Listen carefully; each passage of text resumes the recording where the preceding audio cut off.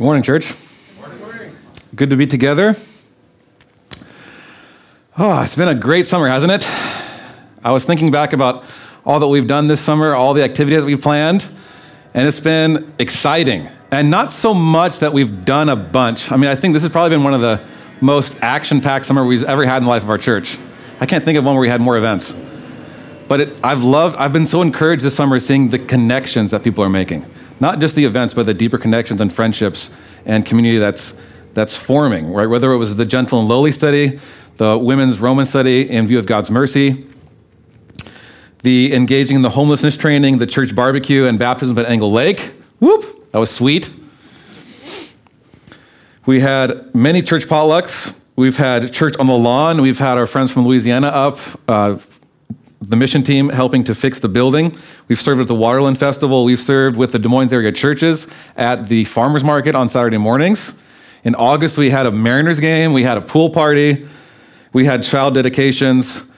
It's just been so full, and I feel like my heart is full.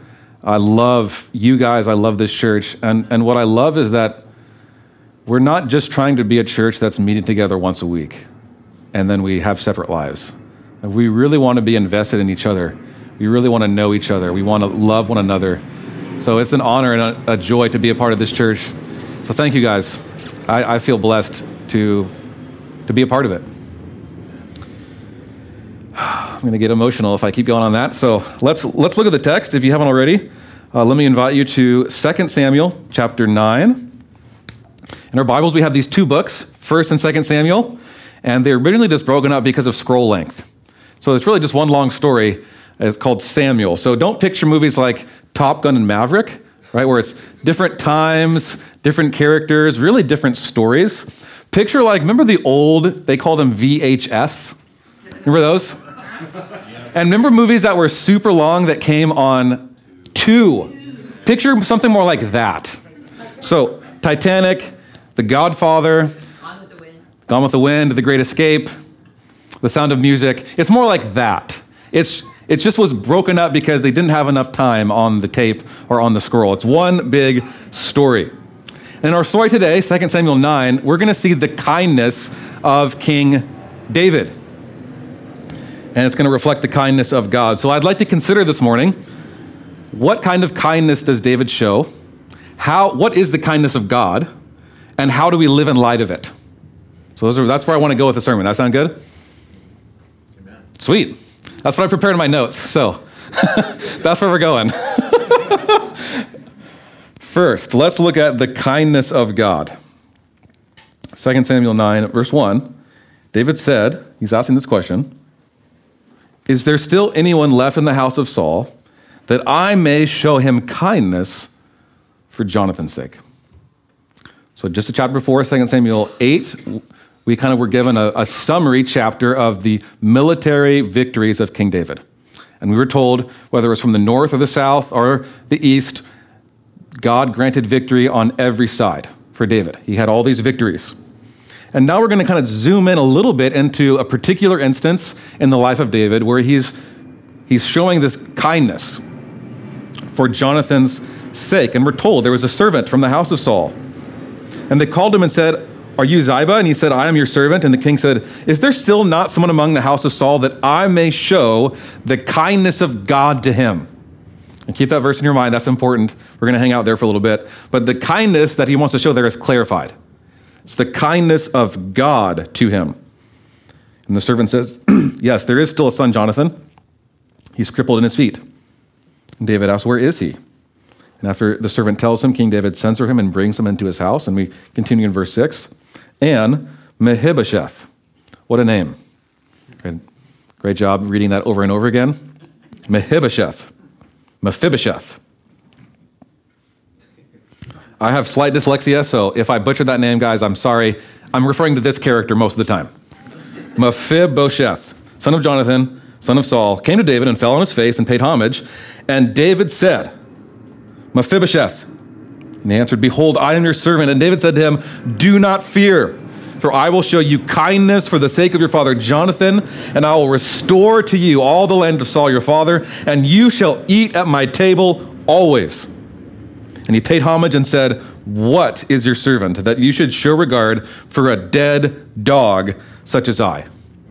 Now, picture this. This guy is crippled in both feet. We're told at the end of the story that he's lame in both feet. And he's falling down and he's paying homage. So this would have been painful to do. This is an act of his great honor and worship. He's falling down at his feet. And he's calling himself a dead dog, which is kind of cultural. We don't necessarily use that term as much, I don't think. I haven't. It's not common vernacular for me, but it's a term of humility, self-deprecation. He's like, why are you considering me? He's astonished, he's amazed that King David would show such kindness and grace to him. Who am I? What is your servant? Then the king said to him, Saul's servant, all that belonged to Saul and all to his house I have given to your master's grandson, and you and your sons and your servants shall till the land for him, and shall bring in the produce, that your master's grandson may have bread to eat. But Mephibosheth, your master's grandson, shall always eat at my table. Mephibosheth is invited to essentially be like a son to the king. He's always going to eat at my table. And David keeps this promise. He says, is there someone from Saul's lineage that I can show kindness to for Jonathan's sake? It's a reference back in the story of Samuel. Jonathan kind of knew things with his dad weren't going well. He knew that David was going to become king, and he asked David, hey, when you become king, remember me and my family. 1 Samuel 20, starting in verse 14, says this. Jonathan is talking to David, if I am still alive, show me the steadfast love of the Lord, that I may not die, and do not cut off your steadfast love from my house forever, when the Lord cuts off every one of the enemies of David from the face of the earth. And Jonathan made a covenant with the house of David, saying, may the Lord take vengeance on David's enemies. And Jonathan made David swear again by his love for him, for he loved him as he loved his own soul. Elsewhere, when Saul, Jonathan's dad, the former king of Israel, realizes David's more righteous than me, he's going to become the next king. He says a similar thing in chapter 24 of 1 Samuel. And now behold, Saul is talking to David, I know that you shall surely be king, and that your kingdom of Israel shall be established into your hand. Swear to me, therefore, by the Lord, that you will not cut off my offspring after me, and that you will not destroy my name out of my father's house. And David swore this to Saul. Then Saul went home, but David and his men went up to the stronghold. Now, it's a little bit different in our society and culture, because when we have a president that is sworn into office, the president doesn't go next and destroy the previous family of the president so that there's no more threat to the throne. That would be really strange and violent and awkward for us. But in the ancient time, in monarchies and in nations where the king ruled, this was a common practice. Like if you didn't do this, you were kind of a dummy. If you became king, you would kill the previous family so that there was no threat to the throne. It's what typically would happen when a new king came into power. So there's this descendant of Saul. He survived, he's crippled in both feet, and he hears, hey, the king wants to see you. He's probably thinking, it's like not like he can run away, right? He's afraid. The king is searching for you to find him. He's probably expected to be killed. And David is coming for him. And he doesn't just say, don't be afraid, I'm not going to kill you. He doesn't just say that. He says, I'm going to restore to you your grandfather's fields. And I'm going to give you these fields. And this is going to essentially provide income for you for years. Like you don't have to worry about your family. All these fields are restored to you. And not only are these fields restored to you, but you're invited into my presence. You're going to share fellowship with me every day. You're going to eat at my table. This is when David says in verse 3, is there someone still in the house of God that I may show him the kindness of God to him? The kindness of God is not simply being nice. Kindness is not simply a matter of being nice to someone like, growing up, your mom corrects you. Daniel, be nice. Not something like that. Kindness is something far greater. The kindness of God is something far deeper than that. Because I think of the heart behind it and the duration of it and the conditions of it. Kindness is described as the quality of being friendly, generous, and considerate. It's about caring for other people that's helpful and generous. The word that's used in the Hebrew text is this word hesed, which you can translate as loyal love, faithful love, steadfast love. It's defined as keeping a solemn commitment toward a covenant partner, not so doing merely out of a sense of duty, but with affectionate concern for the other's well-being. Right? So we can be kind, like I'm going to be kind to you so that you can be kind to me, right? It can be reciprocal. This is why sometimes when someone's not kind to us, then we're like, oh, forget you. I don't need to be kind to you now. Cards are shown, right? This is not that kind of kindness. It's not kindness out of a sense of duty. Translations use the word loving kindness, steadfast love, goodness. It's a word that combines the ideas of unconditional love, generosity, and faithful commitment and loyalty. So when God describes himself to Moses in the book of Exodus, this is what God says about himself. Exodus 34:6. The Lord passed before him and proclaimed, the Lord, a God merciful and gracious, slow to anger, and abounding in hesed, steadfast love and faithfulness. Right, when Moses is teaching the people of Israel in the wilderness, Deuteronomy is recorded. This is what Moses says. Know that the Lord your God, the faithful God who keeps covenant and steadfast love. This is who God is. This is how he's described. With those who love him and keep his commandments to 1,000 generations. When the people of Israel are responding and rejoicing in praise and thanksgiving to God, because the new temple, the foundation has been laid. The temple's going to be rebuilt in Ezra. The people sing this, giving thanks to the Lord, for he is good. For his steadfast love, hesed, endures forever. And all the people shouted with a great shout, and they praised the Lord because the foundation of the house of the Lord was laid. One of the most popular, famous Psalms in the whole Bible, Psalm 23. You might know this line. Surely goodness and hesed shall follow me all the days of my life. Surely goodness and mercy. Surely goodness and unfailing love. Surely goodness and faithfulness. Surely goodness and loving kindness will follow me. Psalm 136 opens with this. Give thanks to the Lord, for he is good. Amen. His steadfast love, his hesed, endures forever. And then it repeats that 26 times. Prophet Isaiah 54:10, for the mountains may depart and the hills may be removed, but my steadfast love shall not depart from you. My covenant of peace shall not be removed from you, says the Lord who has compassion on you. Why does he have compassion? Why does he do these things? He is a God of steadfast love. It's not going to depart from his people. He's that committed to them. Jeremiah 29:24, let him who boasts, boast in this, that he understand and knows me, that I am the Lord who practices hesed, steadfast love, justice, and righteousness in the earth. For in these things I delight, says the Lord. It's not just, okay, made this promise to Abraham. I made the mistake of repeating it to Isaac and Jacob, and oh gosh, now we have a whole nation. They had 12 sons. I'm just committed to these people now. Even after all the rebellion, they're worshiping other gods, they're sacrificing their own kids, they're murdering each other and their babies. And God's saying, I delight to show steadfast love. Not a duty, it's a delight. It's amazing. Lamentations 3:22, the steadfast love of the Lord never ceases. His mercies never come to an end. Daniel 9:4, I prayed to the Lord my God and made confession saying, O Lord, the great and awesome God, who, the first thing they say, it's amazing, keeps covenant and steadfast love with those who love him and keep his commandments. Joel 2:13, render your hearts and not your garments. Return to the Lord your God, for he is gracious and merciful, slow to anger, and abounding in steadfast love. Why should you return to the Lord? He delights in this love, in this kindness.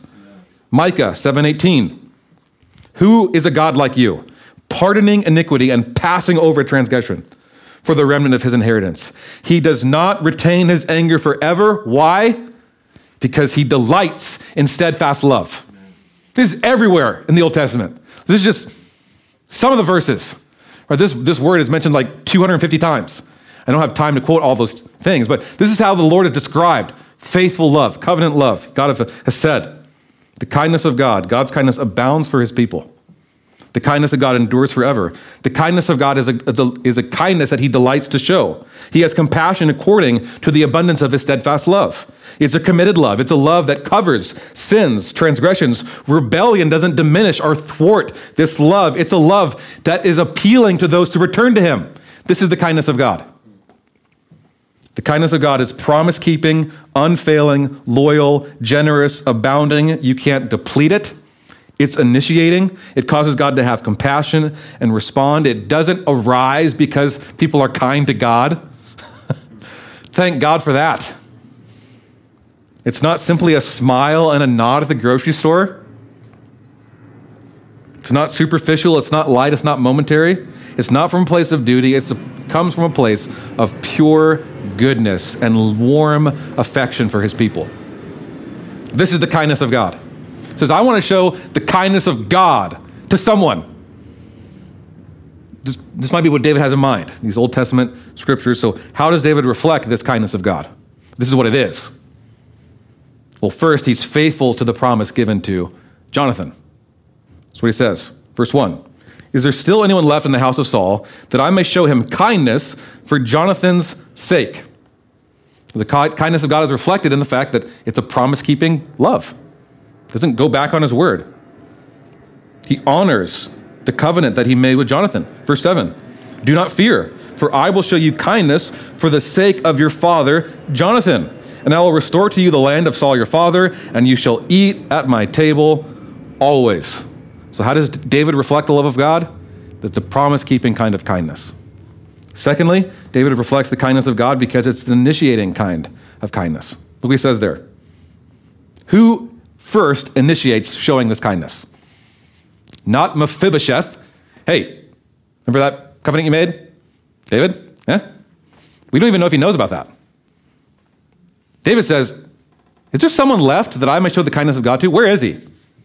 I'm looking for someone to show kindness to. That's sweet. He's not only promising it, he's not only initiating it, he's not like the friend or spouse. I can be guilty of this. Promise my wife I'll do something, and then I don't initiate it. She has to keep asking me. I'm trying to work on that, right? This is a community of grace. I can bear my sins to you. But he's not just say, oh, yeah. Jonathan, I'll do that for you. But by the time it actually comes around, he's like, oh, I forgot. I was too busy doing other things.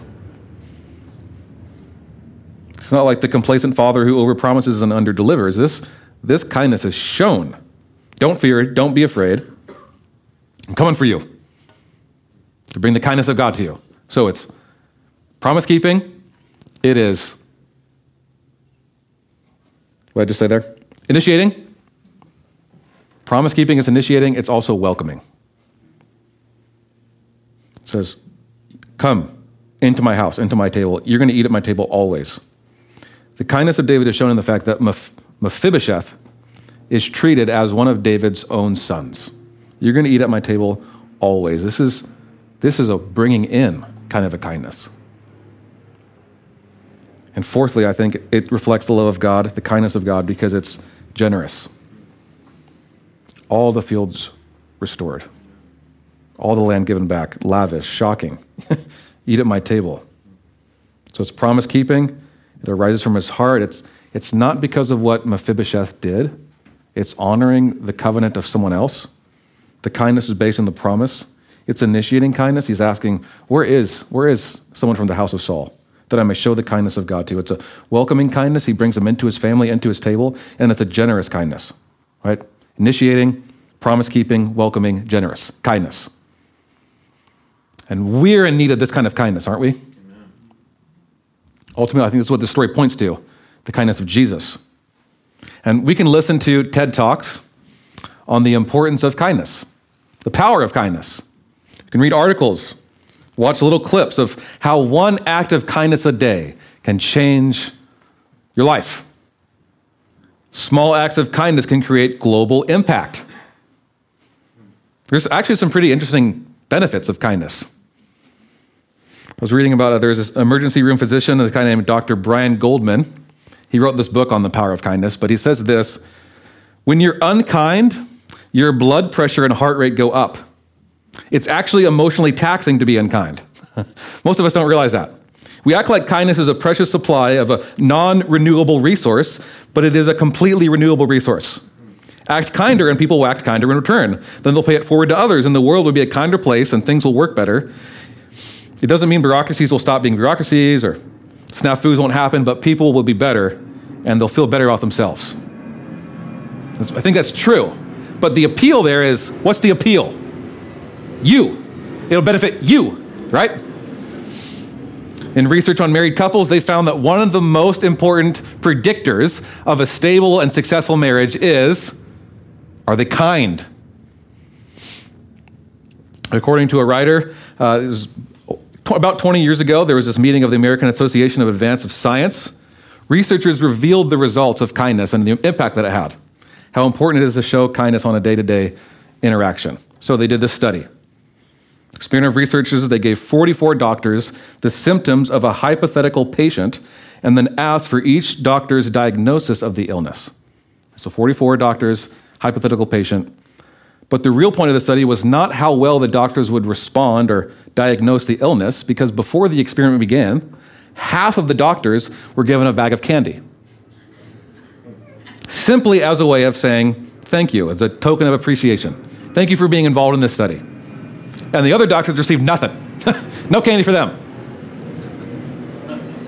A Cornell University psychologist said the doctors receiving the candy, get this, were far more likely to correctly diagnose the patient's problem. Pleasant feelings, states, give rise to altruism, helpfulness, and improved interpersonal processes. So you can say, kindness is a good thing. Like, we should be kind, shouldn't we? Just from a personal benefit.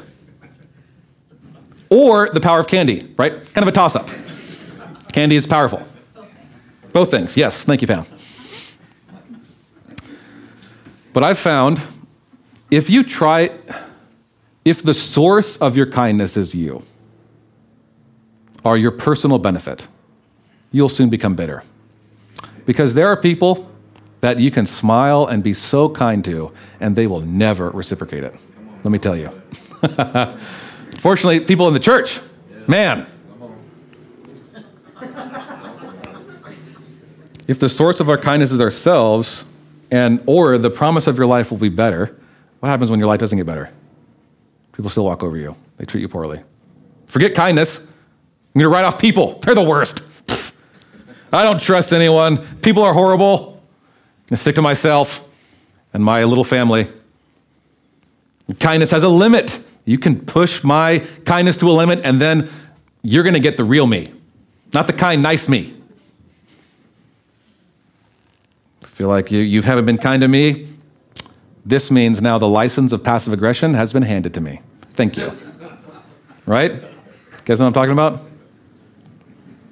I've found that an experience with God, an experience with the grace of God, is the only true source of everlasting kindness. Amen? When we have an experience with the very kindness of God, it has a way of changing the very motivation of why we are kind. It's not because of how it benefits me.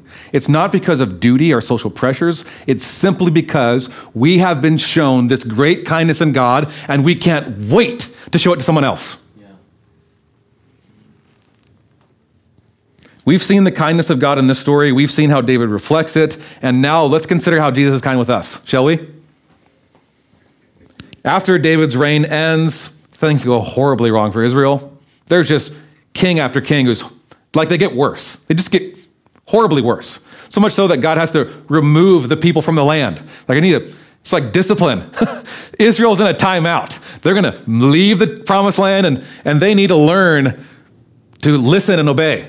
Of course, that wouldn't happen. But God promises there's going to be a time where I'm going to send my Holy Spirit, and he's actually going to indwell the people, and the people are going to want to obey my commands. It's going to be this new covenant. This new covenant is going to be supplied and purchased by new blood. So God sends this guy named Jesus. And God's initiating kindness is shown as Jesus comes to save people who didn't ask for it. He initiated. Even after humanity's long history of being unkind to each other, violence and death reigned in humanity, God still kept his promise to his people and was fulfilled in Jesus. And Jesus comes, he becomes human. He is the most ultimate, loyal, kind, and gracious king. When people offend him, when people scorn and mock at him, when they accuse him, when they hit him, when they malign him, he responds in kindness and forgiveness. Jesus was so kind to you that while you were distant from God, he was coming after you. He was searching for you. And God was so kind to you that his kindness for you overflows, not because of what you've done, will do, or past, present, and future, whatever those statements are. It's not because of what you've done, but because of the promise to Christ. It's like God is, who can I show kindness to for the sake of my servant Jesus? There's another way you can think about that. Jesus' life, death, and resurrection, it creates this new way to live with God, with others. You get a new heart. You get a new identity. You get a new community. You get a new personhood. You get a new center. Everything changes. And this kindness of God, this steadfast love of God, this loving kindness of God, when you consider this, when you're gripped by this, when you're moved by this, it wants to work its way out. You want to reflect it. Friday night, I took Addison to a Mariner game. And Addison loves fireworks. So I found a game that has fireworks after the game. It was Ichiro Mariners Hall of Fame weekend. So Friday night, they were going to have fireworks after the game. And of course, Addison's bedtime is 8 o'clock maybe. It's late, 8:30. So I'm pushing it with a game. And it's really a great game. It really is a great game, and it goes into extra innings. And 10th inning comes, and Addison's like, Dad, I really want to go to bed, but I really want to see the fireworks. When's this game going to be over? Because she's like 9 innings. So I told her. Well, unless it goes into extra innings. Well, the team who scores next, unless the Mariners score next more, wins. So let's see. 11 innings, right? Super late. And then they say after 15 minutes from the game, there's going to be fireworks. So we're up super late. But she's so excited that she got to see fireworks. And we go to the Mariner team store and say, Addison, I'd love to get you a gift. What would you like? And she says, I really want to get Avery a gift. And it showed me the power of, she wasn't expecting something from the team store. And what she was most excited about was a foam finger. It was like the cheapest, one of the cheapest things there, right? That's what she was all about. It's like this is how we reflect. Like we're not the source, we reflect it. As I was coming home up 509, I saw this light. It got smaller, and then all of a sudden it got super big in my mirror. You guys know when this happens? And then just like 4 or 5 bikers. I mean, they must have been going 100, just weaving, flying by me. And have you ever had that moment where you're in the car and you look, like you would either adjust the rear mirror or you look up and you're kind of startled because someone is so close behind you, like semi-truck is coming and barreling down on you? Like if you drive in Texas, you better be moving if you're in that left lane because these big trucks, they just come right up on you. And it's startling. And what's startling is not because that thing appeared out of nowhere. It's because you just saw it. You just saw the reflection. And that's I think what reflecting the love of God is. We reflect the love of God, the kindness of God, not when we're the source. We don't conjure up this kindness. We don't muster it up. We don't draw it out. We just adjust the mirror.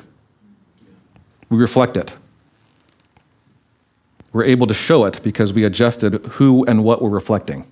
And this is how the kindness of God works. We are not the source. But as we focus on the kindness of God that we ourselves personally have received, that changes us.